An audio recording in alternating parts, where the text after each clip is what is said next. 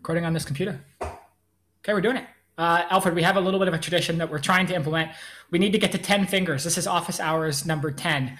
So can we hold up two? So that's wait, yeah, Alfred, hold up two fingers for us. And then we got office hours 10. Okay. There we go. Done. Done. Okay.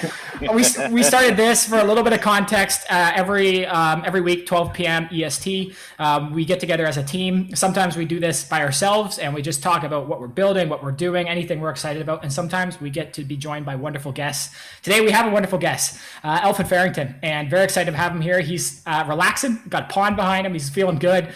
And Alfred, very excited to have you. Yeah, I'm excited to be here.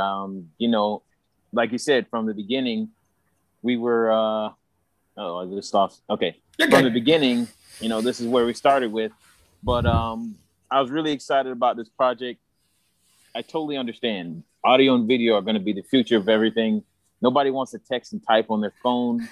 But the most important part about this is the context that you get from the video, and then you digitize it, because I think that's a problem with doctors. Every practitioner, they have a problem digitizing everything, and everybody wants things to be efficient and fast, like fast food. Yeah. So that's kind of what your product is really done for us.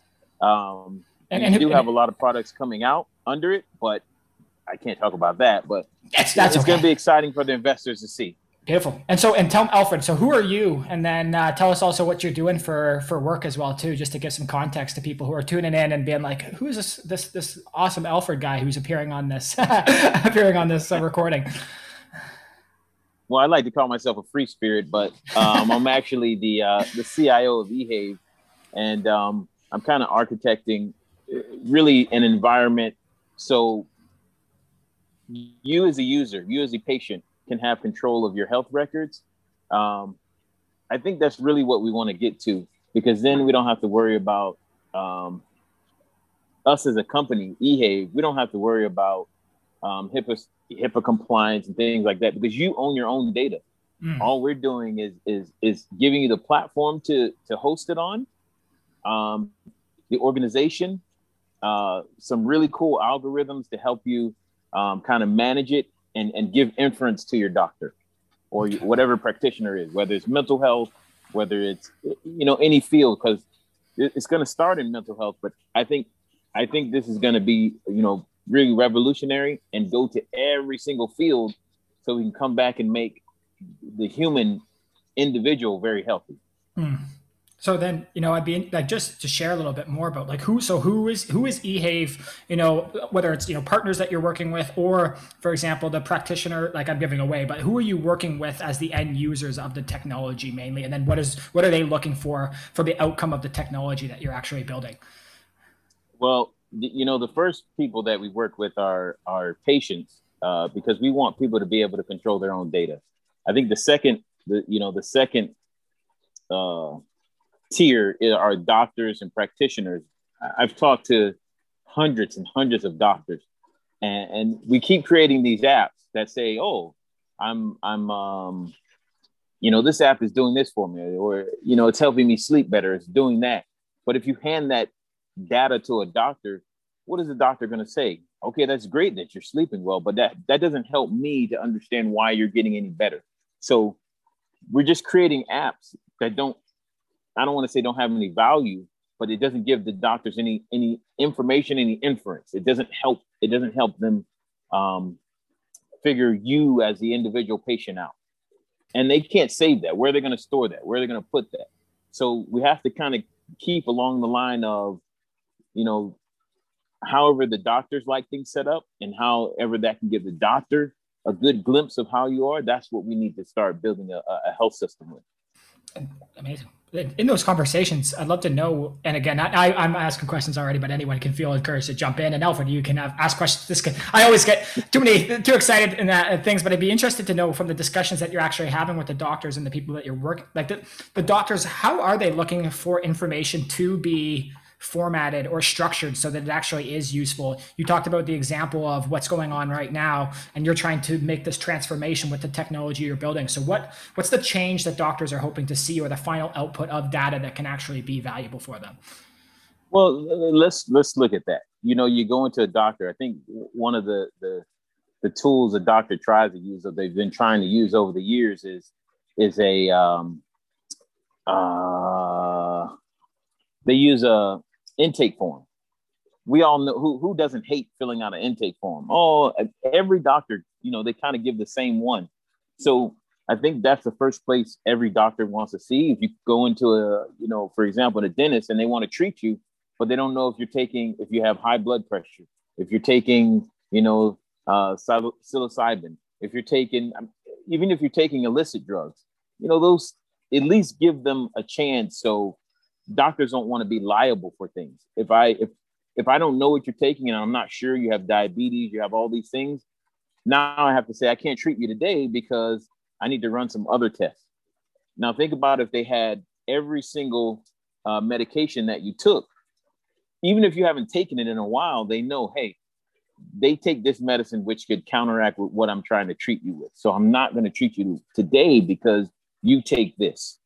And if you're not taking this, all right, let's run a test or let's do these things. So like myself, I don't remember what I eat, you know, yesterday. I don't remember what I ate yesterday. So if the doctor says to me, how's your sleep patterns? I don't know. So if you have an app that has sleep patterns, now that can be thrown in a dashboard. And that's what the biggest thing we talked about with the eHave dashboard was, that, you know, building a dashboard where you can take all that information from those different apps and dump it into one system that can give inference to the doctor. Here's my sleep pattern. On Monday, I slept for 2 hours. Tuesday, I slept for this, you know, and one big summary for the doctor to look at instead of, you know, so many apps and so many things they have to look at. Yeah, I love it. I'd love to, you know, maybe Tim, go ahead if you got something to ask here. Yeah.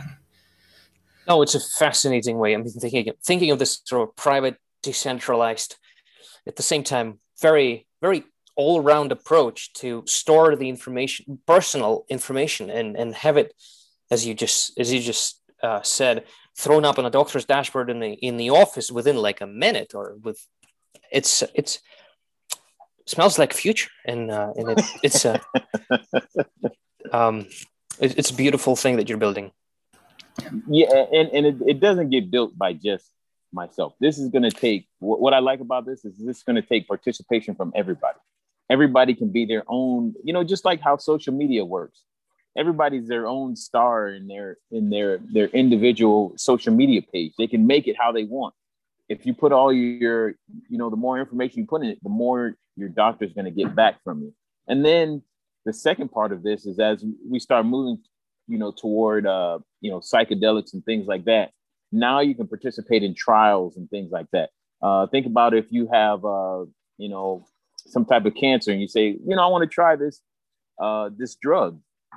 Am I a good candidate or not? So that's where machine learning and AI comes in to kind of dictate and pull from your records. Am I the best candidate for this, by looking at my records and kind of giving you a scoring system of, you probably would be a great candidate or not. But all that depends on you giving permission to that pharmacy company, instead of, you know, everybody just kind of circulating de-identified data. You know, that doesn't give environmental factors, where you live, where you're from, where you grew up. I mean, I think all in health, all that matters. You could be drinking water that was terrible for you in the you know 90s or early 2000s, and now you've moved, and yeah, your health is increasing. So I think in a world where we have to be identified, but let the user identify that, and then let them say, I want you to have my information, or I don't. Give people a choice. Something, you know, that Alfred, I'd love to hear is like, one of the challenges that we've had, and, you know, we've worked together on some of this, and we have a dashboard within Speak more focused on sort of speech analytics and then even meta-analysis, but then you're combining the data of a lot of sources to put together. I'd be interested to hear any like insights that you've had about formatting that dashboard in a valuable way for the doctors, so they can get the information that they are looking for right away, but also dig down deeper into information without it being overwhelming or cumbersome.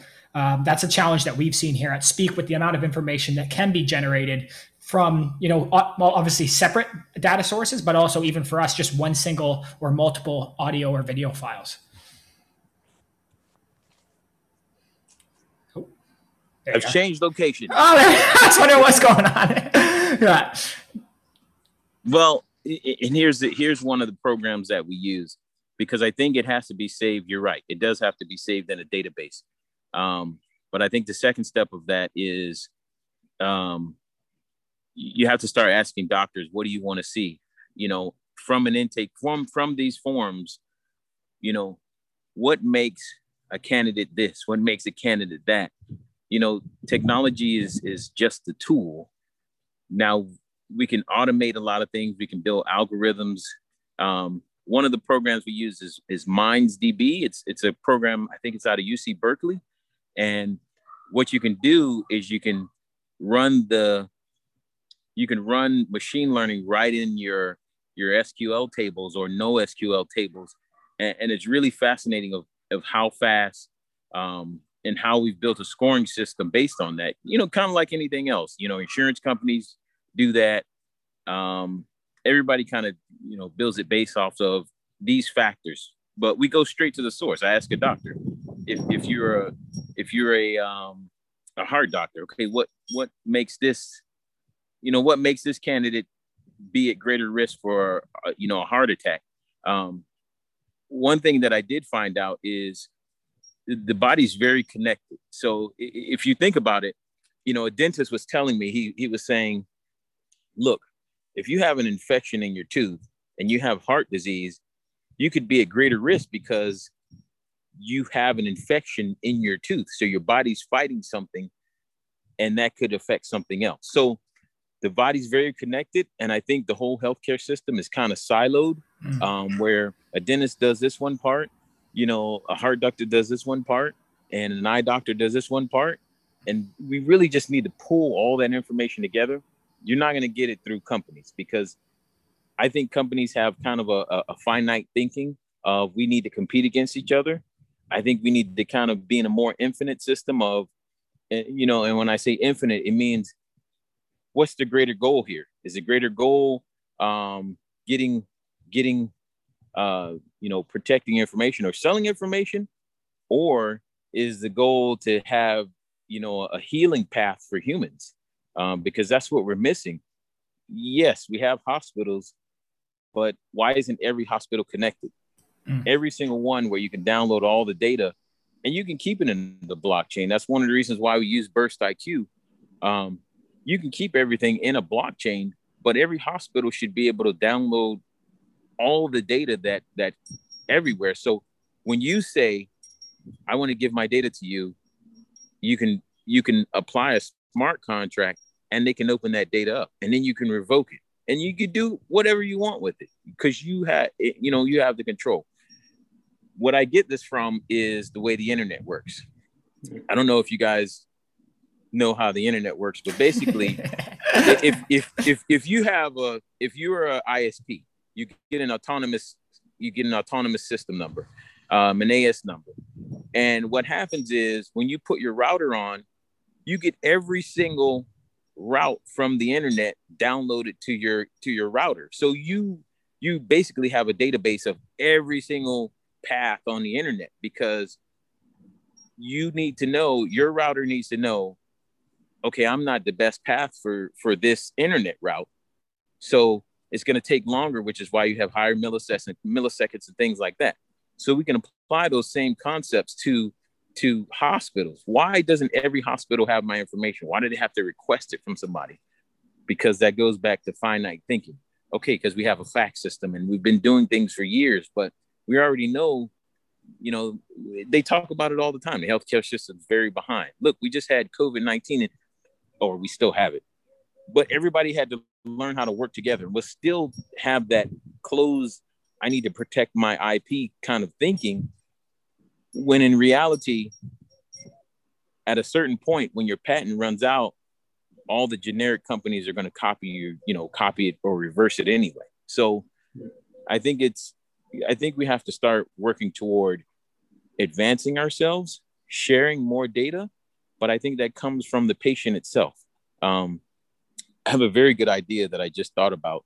And it's using your software. So one of the problems that we're having is finding out how to get people's prescriptions in the system. And I said, okay, so maybe they can read off the bottle.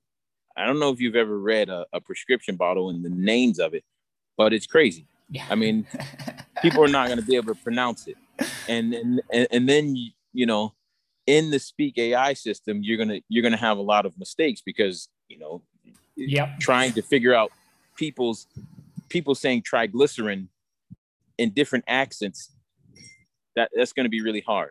So I think the next step, and I think you've done some of this, is you just either take a video of the bottle and show it, and then maybe coming back and you kind of looking at that label, maybe taking a snapshot and turning that into digital as well. So these are the kind of things that we start looking for. And listen, we all have a bunch of ideas. I can say ideas on here, and hopefully somebody takes it. I really do. I mean, we're working on it, but I hope somebody else takes it as well and takes it to the next step, because in the end, a lot of these projects begin as open source. And if I said today, I developed everything for eHave without using an open source project or using code from somewhere, or even my line of learning, I learned from somebody else's, work. So we want to give back, and we want to make sure, ultimately, we want to heal the patient. Every patient is individual. You have different things that I have. Maybe we have a similar genome sequence, but we're different. We live in different areas, different environmental factors. So I think sharing the data is going to help us kind of heal people, which we found out with COVID-19. Sharing more data, but we need a platform that the patient controls, not the corporation controls, because then you fall under different kind of rules. So, I love your platform, and that's why, because it's turning a lot of the manual into digital, a lot of the audio into digital, and then that saves time, that speeds up all these processes, and we're getting ready to go to a remote world. I mean, I'm having a Zoom call on my cell phone. I mean, 20, 30 years ago, we weren't doing that. Yeah. Right. Yeah. That's all. Alfred, like you touch upon a wide range of topics, from human body to how internet works to the dashboard. It's amazing. But when you talk with the doctor and patients, it's like, do you see any similar patterns? Because these doctors are worked into the different fields, from heart to the eye, as you mentioned. But do you see the similar patterns or challenges which can one system solve those problems? Or, is that possible to build the one dashboard and can help into the different fields, segments? Or what do you see, or what patterns do you see there when you talk with the doctors and patients? I think here's one of the problems. I think everybody has opinions. I don't think there's one difference. There's one system. I mean, you don't go to one store. There's no just an Amazon. There's no just there's no Walmart. I think, but look at what these systems do. Amazon, Walmart, all these places, they do what? They provide things for the consumer. So I think that's what we have to kind of work on in building systems, provide solutions for the patient, not holding data just so we can sell it to somebody else. So that's what I see. Mm-hmm. Alfred, so it's very fascinating, of course, but I wonder a couple of things, actually. The way that the Western medicine is developed is trial and error approach, and a lot of research goes into it, of course. And it's I believe this is the primary sector that you're attempting to that eHave is attempting to apply the technology for. In terms of, there are other medicines like Eastern medicine, traditional Chinese medicine. We have it quite well developed here in Canada. We have, Koreans have their own thing, although it's TCM based too. What do you think about that? Would we be able to does eHave aim to serve only Western medicine, or would it great question, accommodate everybody? I mean, it's, once again, you've mentioned that it's about patient. Maybe. Well, our system is based on figuring out like clinical trials and things like that, and that's where a lot of my research comes from. I'm not a doctor. I consider myself a regular layman, maybe more of a technologist who's trying to figure out just even how I can help myself kind of wade through the system. I think a lot of our systems are stuck in some pretty old ways. If you talk to an older doctor as opposed to a newer doctor, you're going to get different answers. Not so about the treatment methods, but the way they go about doing things. eHave kind of focuses on really getting information for clinical trials. So that's why, we feel personal health records should be in that. And I think that wasn't concluded before, because if you're doing trial and error but this candidate is better for this trial than this one, now you're not wasting time. You're trying to give more efficacy to what you're doing. And if you're efficient and one thing, the genome sequence of this person, and the last 10 years they've been going to the doctor, okay, they have cancer, but they have this type of cancer, but they have a genome sequence and this and that. I think now we're starting to do, more science, because it is a hypothesis and you're trial and erroring, but if you don't have enough data, then guess what? You don't have enough data. Now you're still kind of guessing. I mean, who knew opioids could be so addictive that you would have, but there's a mental side of that too. They're trying to get rid of pain. So I think in medicine in general, we have to be careful, and those are all behaviors, and it all goes back to mentality, your brain and how that's affecting you. So that's where a lot of this comes from. Nowadays, we do have a lot of data, though. We're collecting, you just mentioned the genome sequencing. I've actually passed the test just recently. It's 90% Neanderthal. It's really something. When there's my girlfriend would send me the definition of a Neanderthal in a dictionary, and it's an undeveloped person. It's funny. But we have plenty of data, and it seems like we've just been thinking at SpeakAI, how about we collect weather too? And we see when do people create nodes in rainy weather or in the cloudy ones. And we actually had results from that experiment. But do you think that we have? I actually do believe that we have a long way to go with compiling all that data into something that's you can throw up on the dashboard. Like the dashboard is just a screen, meaning that there's not enough space for everything that you have. Correct. Yeah. But and you said something very important there. We have a bunch of data, but if you start talking to people, you'll see a doctor who says, "Oh yeah, I have that saved on my hard drive. I've been doing research for years." Nobody sees it. It's kind of like everybody's hoarding data, and some data gets released, some doesn't. So you get yes, we have a lot of data, but we get sprinklets of it. Now think about this: if your data is de-identified, who are we talking about? Are we talking about Neanderthals, or are we talking about somebody who's even maybe more developed? But I think that's the thing. Data's so locked away, and it's not. There's no system. That's why I like blockchain, because all right, if you want to share your data for the whole world to get healed. Here's your data. Here's my data. Use it however you want to help science. Some people don't. That's your choice. I think if you never want to go to the doctor a day in your life, or the dentist or anything else, you don't have to.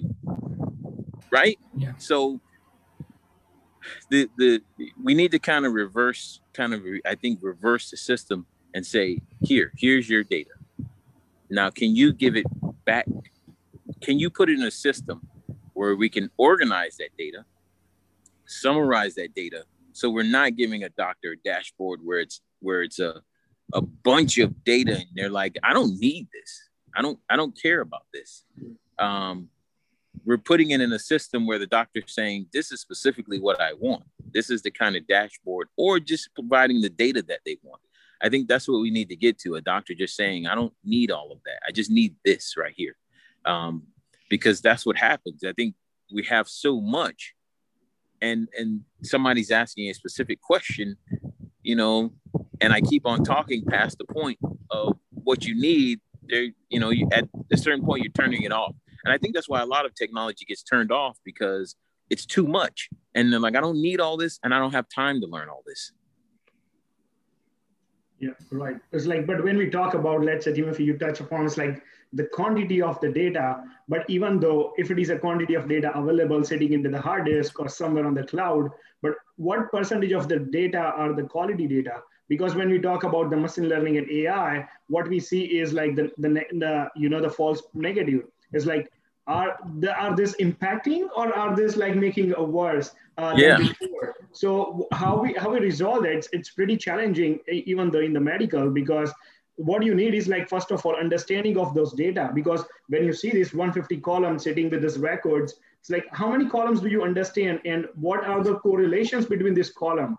And if a person don't have cancer, and you're like, you are flagging a person have cancer, that's a pretty tough for that clinic or for that doctor, right? Yes. Tough course. Yeah. Well, and I'll give you an example. We have EEG caps, and you know, you start getting the EEG data, and I'm looking, I'm like, I can't really help you. Like, what am I going to read? A technician. There's somebody who is very skilled in this, in interpreting this data. Now, that data I need. But what happens is, because that company interprets the data, now they say, oh, this is my data, and now I have to sell it to you. And of course, you know, supply and demand. I assess the value based on what? If you really want it, now I can make a price up for it. And like I say, in the end, who doesn't benefit from this? It's the patient, it's the medical system, it's the researchers, it's everybody and I get it. We all have to make money. I do understand that. But at the same time, how are we going to push forward in research and healing if we just concentrate on the money part? Yeah. A couple of quick things here that I'm very fascinated. The EEG part, there's a couple of neurotech lovers in this group here right now. One of the things that we had, really thought was so interesting is, could you line, for example, EEG data up with speech data and start to see, patterns in the brain waves that are happening, and then the words that are being used. And I talked to an expert then who deals with EEG data, and said, no, you can't. As soon as you start talking, your skull vibrates, and all the data is then distorted. So, like, the amount of data that even the quality of sensors that you have, or how much hair you have, or if they're wet or dry, can completely dirty up any of that information. And like you said, you need a very smart interpreter to make any meaning out of that. A lot of it is actually lost along the way. And then just one other part was, talking about. This is the part. This came more from my work in marketing, where it was like Google Ads, for example, and you'd see 150 columns, and I would try to build these beautiful reports for my clients, and it would be 50 pages long report, and they would say, Tyler, I don't care. Give me 3 sentences. I want 3 sentences to tell me what to do now. And like, that's the challenge here that I think, you as a technologist, and we as, all wanting to do a good job at this, is remove the noise and just give the clarity back to the treatment provider or to the patient, so they can actually make better life decisions. Right. And here's another example. When you talk about dirty data, when you're talking about clinical trials and things like that, and there needs to, I'm going to go back to blockchain. This is why I like it, because it's a ledger system, and you really don't delete anything off of it. You look at some of these companies that are somebody got in trouble for their COVID data, their clinical trial data that was either incomplete or was inconclusive. And, that's one of the things. If it's inconclusive, first of all, we need to have a system that's, maybe connects to a third party anyway that's monitoring that data. So you can't falsify data and just put things out just because you're trying. I understand about having investors, and I understand about having those things. But I think we're in a world of it's easier to say I'm sorry than actually do the right thing. It's there's one part. Tim, you right? You want to say something, Tim? Go ahead. Well, just a little, and hear your opinion, because you're very much informed here. Is Vancil allured to the complexity that we see as engineers when we try to create a solution. But I wonder, we had several attempts to create COVID detecting apps, like a cough detecting thing, which something along those lines. And did we have good results? Are you aware of any good solutions out there? There are. There probably are, but they get lost. They get lost because if a bigger company wants to take it over, they can do more marketing. They can do more. They can drown everything else out.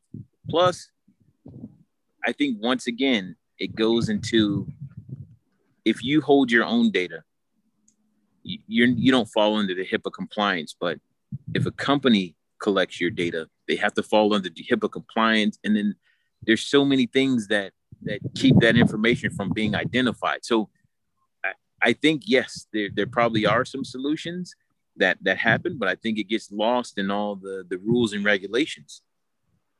There's a company. Oh, go ahead, Vatsal.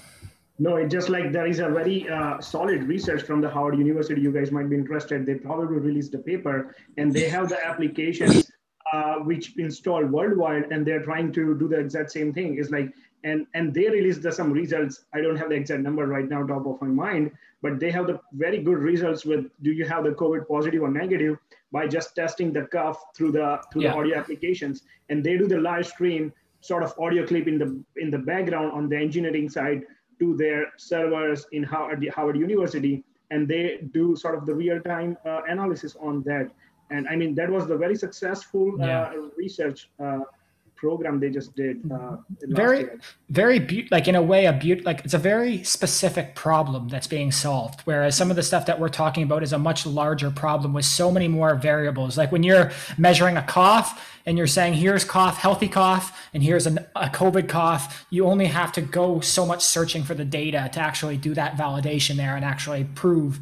So like, that's the challenge I think that, we're seeing. And even, Alfred, you talking a little bit about is, across so many disciplines in health and how connected your body is, so much information comes. So much is actually needed to understand and comprehend that information, and then actually show not just correlation, but causation, and actually, get something out of that. And I'll just add one more part to this. They've done amazing work, but Pear Therapeutics digital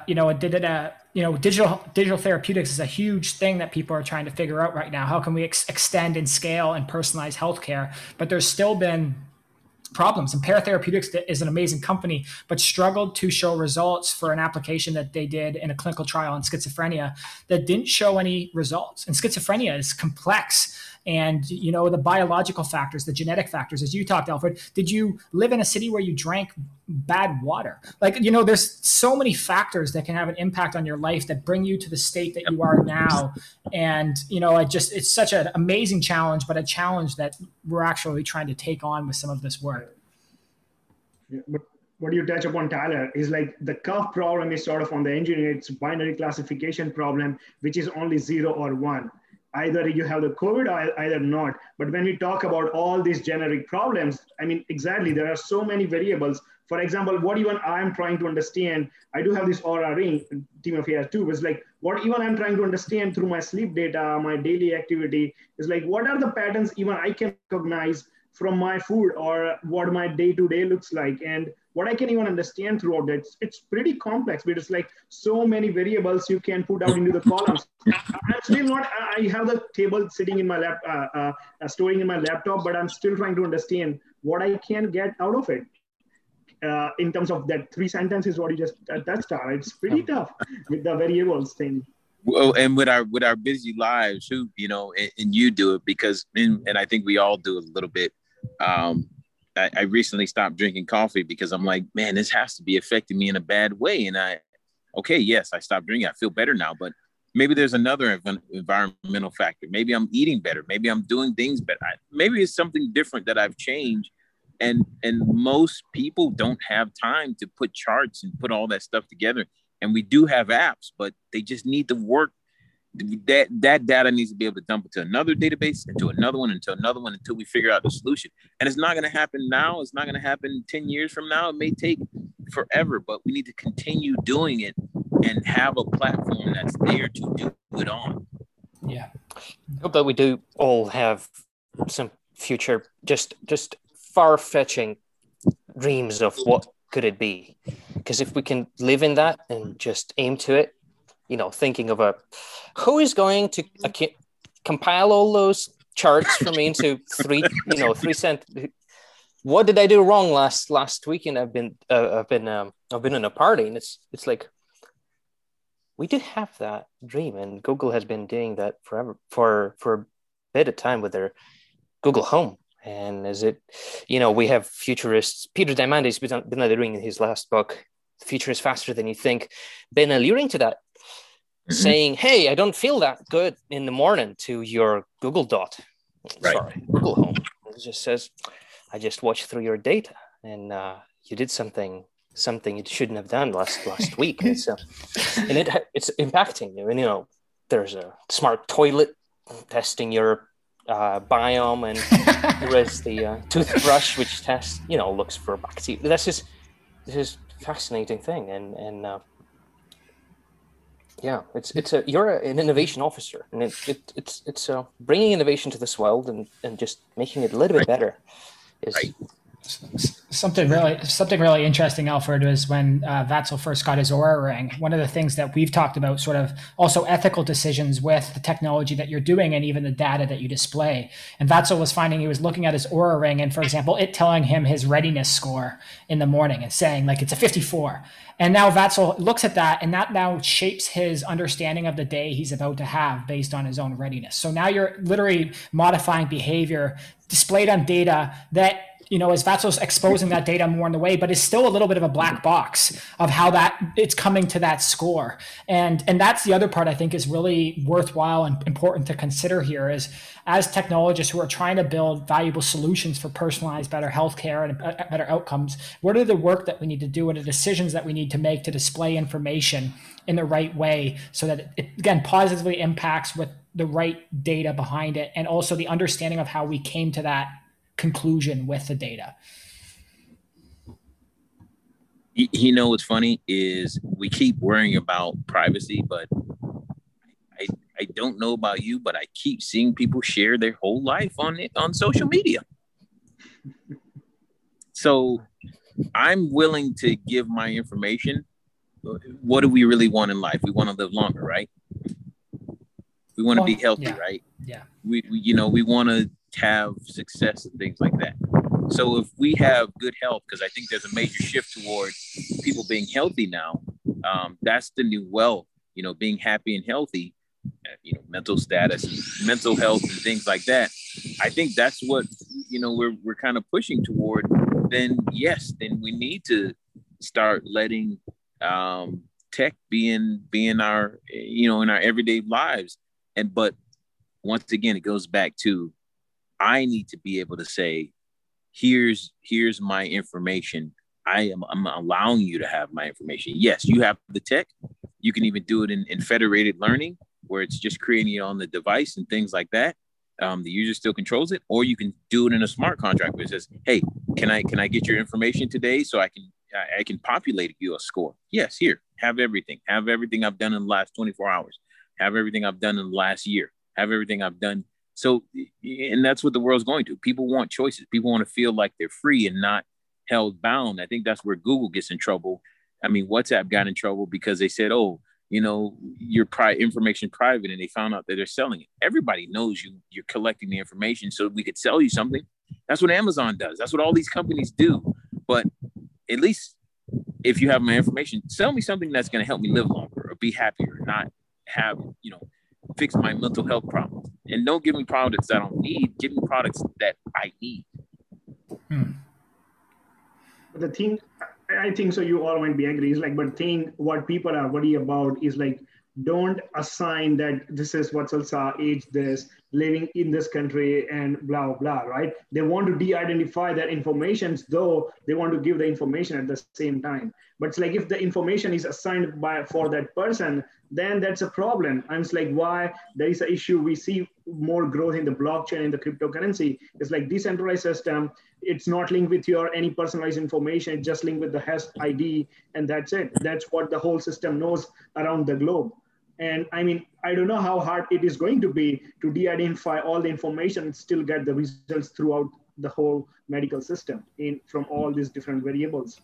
Well, it's like I said, if you can make the internet work and I can go to Facebook and you're individualized there, if you can do that, we can kind of formulate around the same type of, routing and kind of system. If I'm in another country and I need to go to the hospital, they're going to need my data. How are they going to get it? And I know we don't have those systems now, but just like the internet, it wasn't invented overnight, but it was years and years of people working together to get where we are now. Lauren, Papa Lauren, you've been silent this episode. How are you feeling? Oh, you're on mute. So I saw that coming. Yeah. I'm good. I'm just being selfish and enjoying listening, really. So this was kind of fun. A lot to think about. Yeah. Yeah. No, it's we had a conversation recently, Alfred, too, about, as we look at speech data or video data, like how information rich that is and how uniquely personally identifiable that is as well, too. So like one of the questions we've had is, can you redact a transcript so that it's any personally identifiable information is removed? So then you could, for example, store valuable information, but it's de-identified. But then you look are you storing the raw audio file? Then you have it's harder to de-identify that. There are systems that allow you to do that, but there's now so much work being gone, like just how we have fingerprints around like unique ID prints around your voice. Like there's a lot of, with just small amounts of information, there's so much possible right now. And I think that's what scares people a lot, with everything being recorded and captured in such high quality and fidelity right now as well too. And then, as Vatsal said, maybe not having the choice, or as you said, Alfred, where there's larger companies who have the infrastructure and they also have the dependence from users that they can make shifts, and it's hard to remove those from their lives. Like, I don't like to target companies, but it's like, if Amazon makes a big shift around privacy, that can impact you negatively, but there's a level of convenience that gets hit where people cease to sort of care. Like they'll just say, I still need packages delivered in 2 days. So like how I don't even know what I'm trying to say here. It's just like we're in a little bit of a conundrum. I feel like, for how we actually manage this process. I think the future looks like we all have personalized healthcare, personalized environments, everything. The data is helping us populate that. But there's a lot of challenges along the way that are going to get us there and also make people feel safe and happy, even if in the end it's personalized care that's actually helping them live longer, happier lives. Yes, absolutely. And Tyler, a team touch upon on the book with the Peter is like the future is faster than you think. And the whole chapter he talked about is the personalized chatbot. So you are going to have your own bot, which will tell you what to do, how to do, and it will learn throughout your pattern. And still, the whole system is decentralized. Not anyone knows other than your chatbot, personalized chatbot sitting next to you and listen the whole day, see you at what time you wake up, what medicines or drugs you take, and every single thing, and try to understand your day-to-day behavior. And maybe based on the data within a week or a month, it's going to be your version, but way more smarter than you. He's going to know your next move, what you're going to do after this call, right? So it's completely decentralized, but still only your personalized board knows about you, and it might tell you that, hey, Tyler, from next month, this date you have to start something like X. Maybe the actionable items at the end. So Yeah, like if you have your genome and they know that you're preconditioned to something, and then they see a pattern of what you're eating, and then they see that you're losing sleep, all those three factors can say, "Oh God, you need to make a change in the next 4 months, otherwise you're shortening your life expectancy by X." And that's horrifying to be on a way. To be honest, it's like there's a bliss, that ignorance is bliss idea of like just living your life the way that you want without having that awareness, even if it's not good enough for good for you. But that's a blessing of technology, which enable us to understand ourselves way better than through the platform and the data. That's always honey in the tart, Alfred. That's it. I can.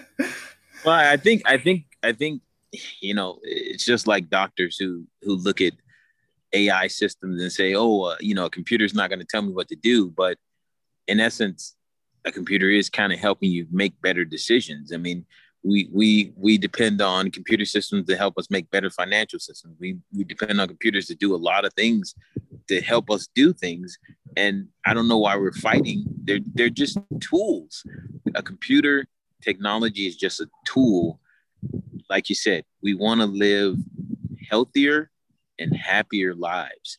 And the more data that, personalized data, like you said, Tyler, or Vatsil, the more personalized we can get with the system and give it more information and more information and more information, it can help us say, all right, when you get off this call, you got another call, but you're feeling tired. So I think maybe you should move that meeting to another time because you're not going to be listening. You're going to be distracted. You're going to be all these things that we sometimes tell ourselves, but we're trying to just push along, or you need to eat, or you need to do this, or you haven't done that. I mean, or you took this vitamin today and because it has, it's digitally connected. Now you can say to, it says, hey, you took that pill without eating. So, that's kind of, and I know this sounds crazy and everybody talks about the singularity and all the machines are going to turn on us. There's still machines programmed by people. We're still having problems with the autonomous car. So, relax. They're not going to take over yet. For sure, but it's not that crazy what you're explaining. It's already right there with every day in day-to-day our life. If you see the Samsung Smart refrigerator, the refrigerator knows and order behalf of you on the Amazon, right? Amazon have the dashboard button, and the system knows that you are out of the toilet paper, and it will order for you, and it's right there next in the 24 hours on your door. It's like, why this toilet paper at my door? It's like you look at the washroom, it's like, oh, one piece left. Yeah, but who doesn't? Remember, we want to live, fuller and happier and healthier lives. So if I don't have to worry about ordering toilet paper or ordering things, oh man, I forgot to do that. Let me run to the store. Then that makes my life a lot better. Yeah. That's I don't want to wait till I'm in the bathroom to be like, Go ahead. It's always been this way with the way that we've started utilizing technology to make the life just more comfortable, and we sometimes led it to extremes. Chernobyl is an example of a technology trying to make life more convenient for the whole city, but ultimately ruining biodiversity. But I actually didn't want to say that.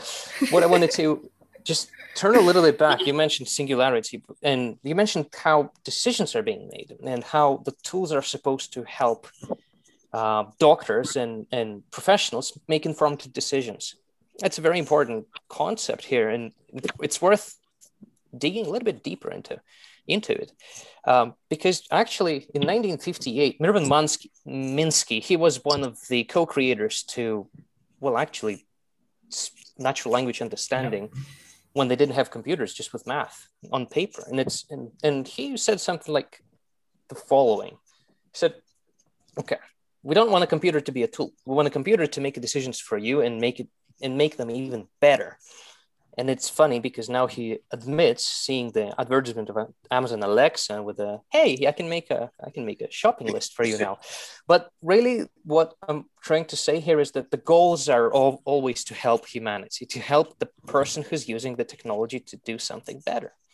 And it's great, but ultimately we'll have something like an AI which can command something which can command a recommendation for you to follow through. And that's still same goal, but it already makes a decision for you. And these, once we have the more and more of these systems spring up like mushrooms, put together having them put together into something that can command your life more or less, not only in a medical sense, but in command the way that society flows, how just culture develops. That's called singularity, and it's there are many outcomes of this, including the benevolent God who just supports you in any way that can, but as well as should be aware of option like a benevolent dictator or just a dictator. 1984 Orwellian, just dystopia, and it's we're building it now. We've got to be careful. But I think that's why I say the reverse. I think you as the individual should control what you allow somebody to see, how you can revoke access, how you can do things. I think right now there's no, like you said, Google Home, it kind of really monitors all the time anyway. So it can make decisions. Oh, this person goes here. It's connected to your schedule. Oh, you gotta call at 12 o'clock. You have this, you have that. But, just like I was dependent on coffee every day. So if I had a machine that would automatically make me coffee, now all of a sudden I've made the decision to not drink coffee anymore. And, my view of technology and how we use it, once again, it's used as a tool. There's no computer greater than the human brain. Imagine the great things that are happening with technology, but they still can't be better than your brain. So I think the key is keeping us in control. One, keeping us in control, and I think the second thing is you need to be able to have access to give and revoke in different ways. This is we're coming to the end of an hour here, and this has been wow. I keep saying it every time, but I just have more fun every single conversation that we actually have here. Thank you so much for joining us, Alfred. Two last things that I stick out to me of I think about this all the time, but it's how much effort we put into making something effortless. I think that's a huge thing that technologists do, right? We want to reduce friction so much in our life. I remember even Batzel, when I first moved in with him, I saw him doing this crazy setup with all the IoT and automating all the things. And I was like, Batzel, why are you doing that? He's like, so at the end of it, I can lay on my bed and just say, hey, everything. It's how much effort. You're spending so much effort to not have effort. Yeah.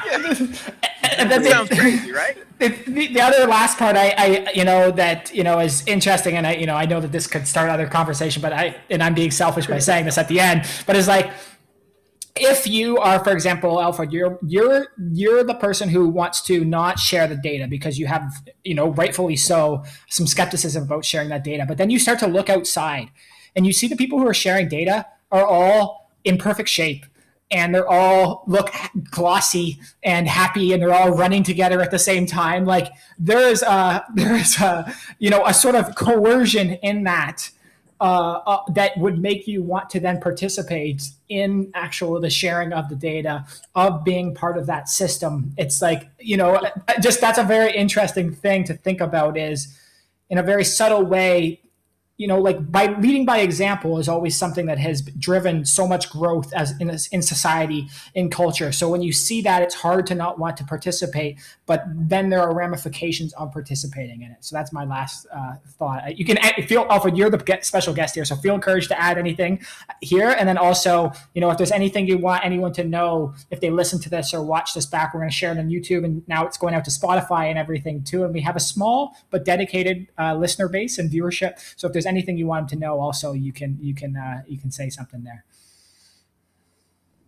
The first thing I would say is we need more people to use Speak AI so that Tyler and his team can continue developing and making it better, because I have a list of so many requests that I want him to do that it's probably not even possible. But I think in this dystopian land that you're talking about, where everybody's happy and glossy, we have to look at like social media and say to ourselves, when we get through participating in it, we just turn it off or we delete our account. It's just like I said, if you never want to go to the doctor because you don't trust them, you don't have to go. You never have to go to the dentist. You never have to do anything. I think that's your free will, and that's your choice. But I believe that if you have something rare, or even if you have something that's common, the more people that submit their information to the system, we can help find cures, and we can keep advancing. And what everybody wants to live longer. Everybody wants to be healthier. They want to stay younger. They want to do all these things. So I think sharing more of your data, or not sharing it, you can do whatever you want, is going to help form the future of what, of the health system. Amazing. Alfred Farrington, CIO of eHave. Wonderful guest you are here today. This was a ton of fun. Tim, good. That's all good. Lauren, good. Thumbs up. Timothy, I know you have more to say, but we've got to cut it off. I know, yeah, 2 fingers. Can we get to 10? Can we get to 10 here? Yep. There we go. Beautiful. Thank you, everyone. Office hours 10. Have a great day. Thank you, guys. I appreciate it.